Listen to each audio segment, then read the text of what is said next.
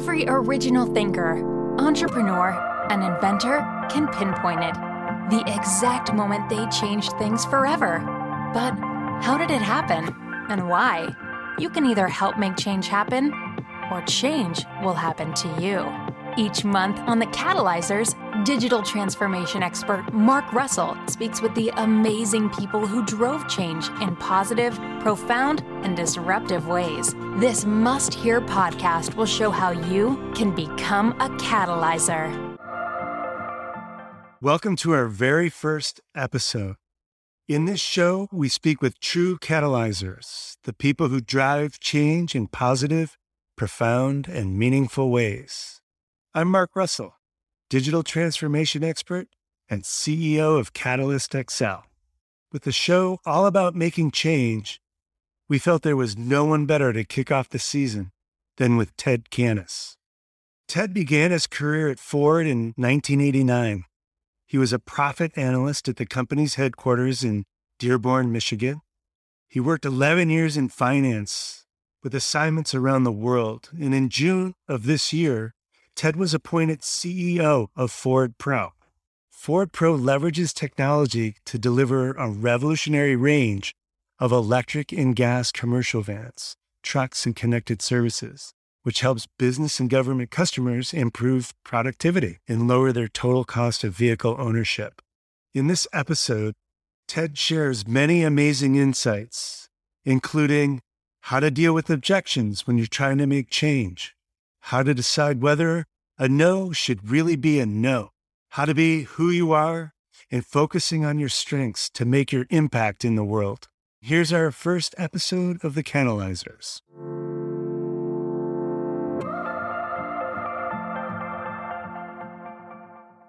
Welcome to The Catalyzers, Ted. It's great to have you here, and thank you so much for being here. Thanks for the invite, Mark. Always great having you and I together again.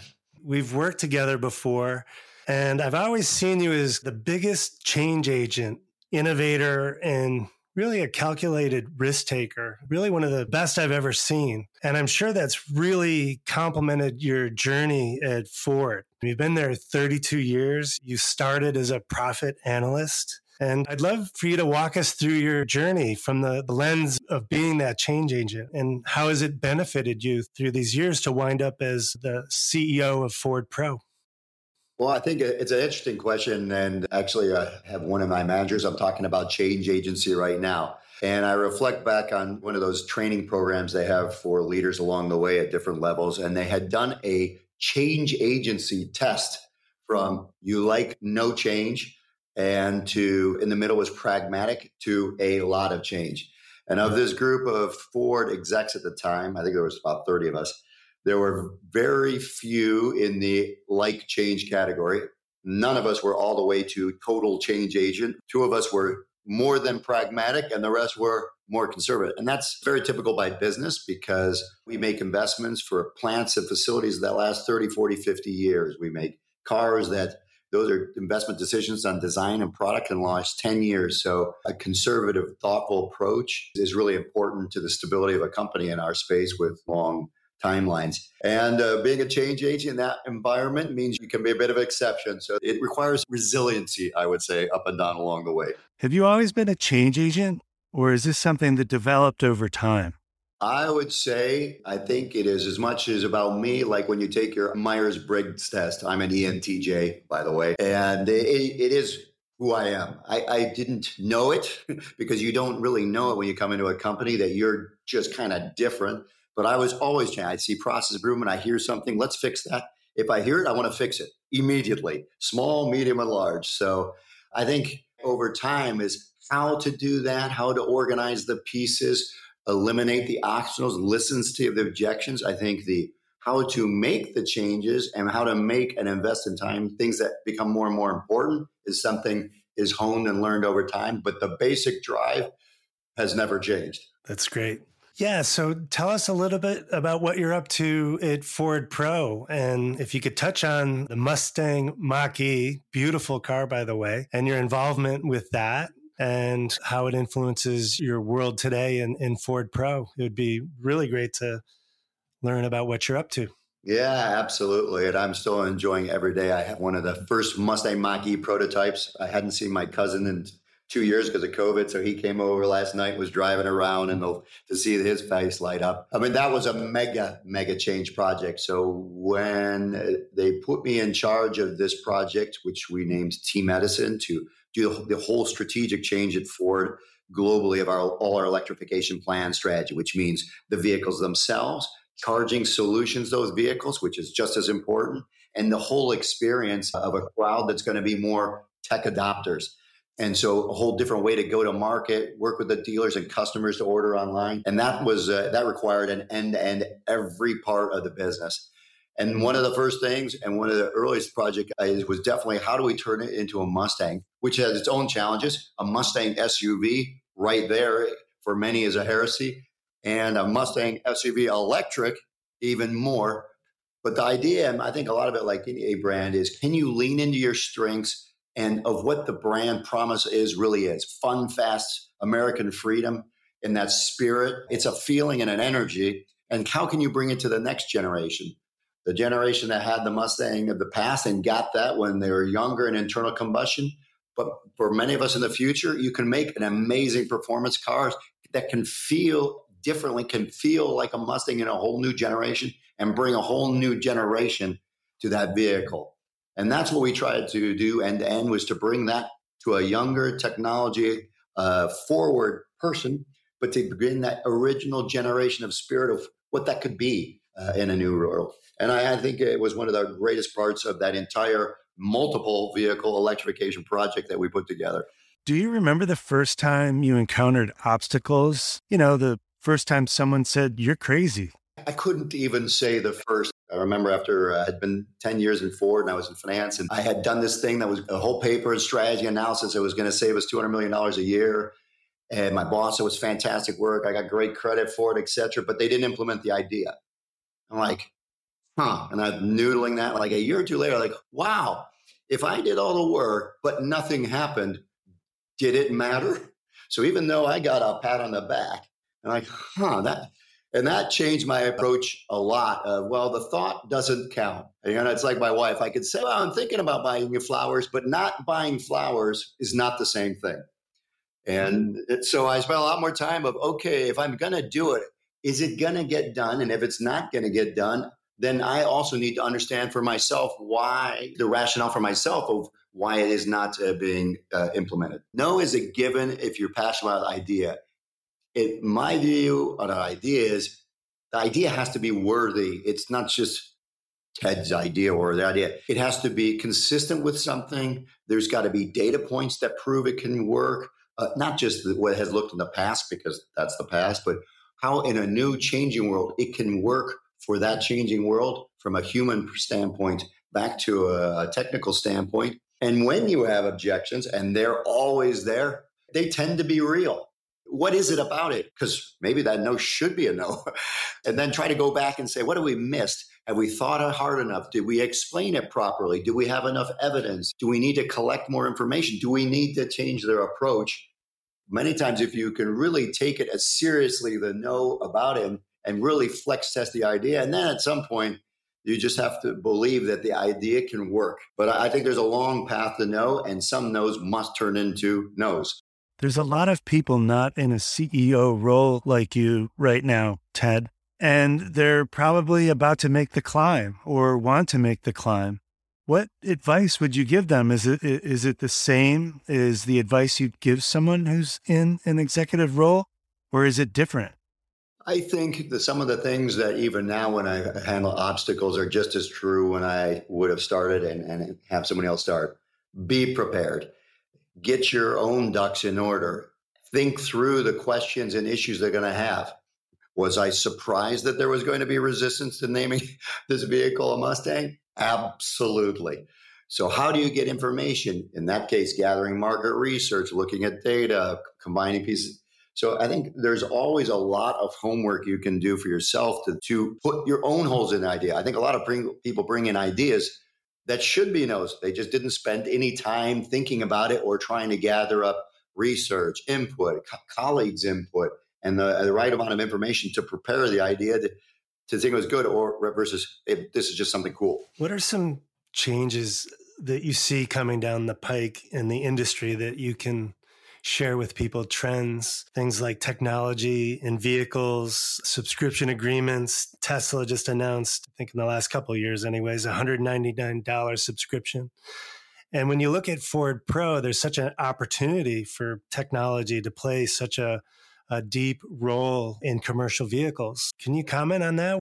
I think some of the things I see in our space in commercial vehicles, and for those who don't know, that's the delivery van to your door or the bucket truck working on your utility lines or the Comcast van that's showing up for your cable. It's the people that do work in America, dump trucks, landscapers, plumbers, electricians, and the companies that have thousands and thousands of those who are employees like a company like Ford who also uses vehicles to run their business. So in that space where we're a huge player in the space, the largest in North America, the largest in Europe, we see there's four things that are going on. There's the electrification of the world because the planet needs it, because there's real business opportunity for commercial customers because they know how far they drive for the local plumbing business or a delivery van. They know routes, they've got data that shows it, so they can match up battery range and their use application much better than a retail customer. So electrification and the solutions for charging of a company are essential. And we're investing a lot in that space in resources, dollars to come up with end-to-end solutions so our customers can move to electrification with the new e-Transit or the F-150 Lightning. And we can be the biggest part that will move more people to electric quicker with supporting their sustainability initiatives and to save money in their business for cost of ownership moving to electric. So that's definitely one. Software, data, and over the air. Connected vehicles allow us, just like our Apple Watch, it produces data that tell, well, are you standing? Are you walking? Have you heart issues, heart rates? Now you have a vehicle that can tell you what it's doing and how the user is doing it with consent. It can help you anticipate problems. It can connect you to see idle time. Is the vehicle in the wrong location? Is the driver doing harsh braking if you're a company because they're trying to avoid collisions from someone to run in behind? So suddenly it's this data-enabled entity on the IoT of the world that it can be strung together to create fantastic productivity for commercial customers to run their business better, to serve their customers better in a world that is always connected with charging in an electric vehicle case. So that and the ability to update and improve your car over the air, what a huge opportunity for customers. So that's a big, big change that's going on, along with driver assist technologies, helping you be a better driver, lane departure warnings, blind spots, cameras. Why is a good thing if we all could be safer, better drivers and monopolize and manipulate the world around us in a safer way, both if we're drivers ourselves or the people around us, pedestrians, workers, or the environments we're working in, a mining site, a construction site, we're avoiding obstacles and pedestrians and ensuring the driver in their tasks around the vehicles are doing amazing things. And then I think the last one, as all that becomes really integrated into software, is the move to semi-autonomous and autonomous, where tasks are completely taken over. And that becomes the optimal safe driver and can do much more efficient operations. So I think those four trends are happening in retail. In the service of commercial, they're making businesses do their jobs more productive, employees safer, and they're doing less downtime, wasting away because you can optimize the service of your vehicle faster and with the right precision. It's an amazing digitally optimized world that we're going to bring for our customers, and that is the biggest trend by far. I'm curious, did you have a mentor relationship that was significant to you, really important? I've had mentors. I think I learned from a lot of people, just like when I was learning from a lot of countries and you're adapting to moving to a new country. I think you can learn something from almost everybody. This includes in your company and outside. This guy's a great golfer. That guy's a great fly fisherman. This one has intellectual, deep knowledge of archaeology. Everybody has something to offer. I can remember mentors along the way where I learned this tip or that insight or how they approached customers. And I think just as much from the personal mentor, I enjoy reading on subjects. I don't tend to read that much about human subjects, science. Those to me are important and they have everyday applications as the sciences move along the way. So I'm constantly feeling inputs to become a better me. That's for sure. I saw your recent Wall Street Journal article about you. It was a great article and a nice quote from Toby Barlow, who we both also used to work with. It was saying that they want you to increase commercial sales from 27 billion to 45 billion. They certainly give you the high, hard ones, don't they? We are so well positioned, with over 40% of the full-size truck and van commercial business in America, governments, small, medium, large businesses, local, state, and federal governments, and also leading in Europe. We have a great platform of vehicles. And as we've enabled these with modems so they can be connected to the internet, and as we lead with the two OEM E-Transit and F-150 over the next 6 months to really electrify these products and to bind it all together in digital systems, we're so well positioned to really help our customers with deep relationships and broad geographic coverage to service them. So I think with our real focus of making the vehicle beyond the vehicle, Ford Plus, the always on in a streaming world, much to your revenue subscriptions that you talked earlier, we have huge advantage. And now with Jim Farley, really when he spoke to capital markets, probably back in May, it was really, where's the company going? It's electrification, it's connectivity, and this investment commercial. Lean into your strengths. And really, commercial sits at the crossroad. The customers are going electric. They need sustainability plans, or their stakeholders and customers want them to go electric to deliver their vehicles and services electric. And they need connected solutions to make those work and to improve their businesses so they can operate more efficiently. So we are leaning into something we're already really strong. And I am positive we can build an amazing expansion of business both here and in Europe. If there's someone who can do it, it's you, Ted, for sure. Well, great. So I guess as we wrap up here, is there anything you'd like to share with the listeners? The only thing I was thinking is if we wrap up, you reflect back, and I didn't know where I was going to. I was a philosophy major before I went into finance and got my MBA in finance and accounting. And so I love the sciences. I love the arts. And I think you have to be what you are. It's very hard to be what you're not. Kind of an odd thing to say, but I see a lot of people trying to be what they're not. And that is personality-wise, interests. I think if you can be constantly curious in the areas that interest you and where the world is heading, that interests you, and you can find that fit. If you can really digest the information around you and its conflicting sources of validity and the biases that are inherent in yourself and the world that we live in, and really become an expert in this collection of data in the world, I think you can do amazing things to have a very useful career and useful life. And I got what I joined Ford because I wanted to be in a business that people cared about. And everywhere in the world, people are interested in cars. They're a piece of art and styling. They're safety machines. They're environmentally. They matter to the planet.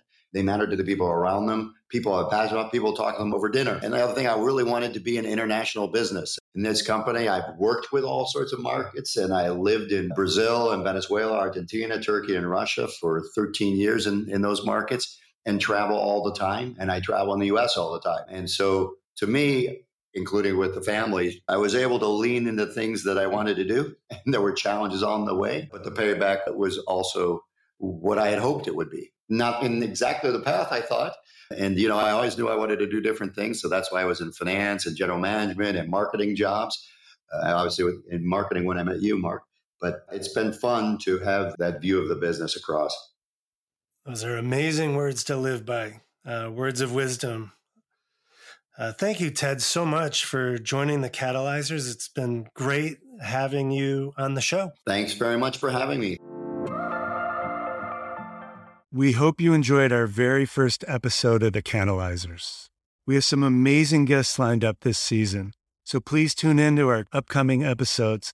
If you have a chance, please leave us a review and let your change agent friends know to please tune in to our next episode. Thank you. See you next time.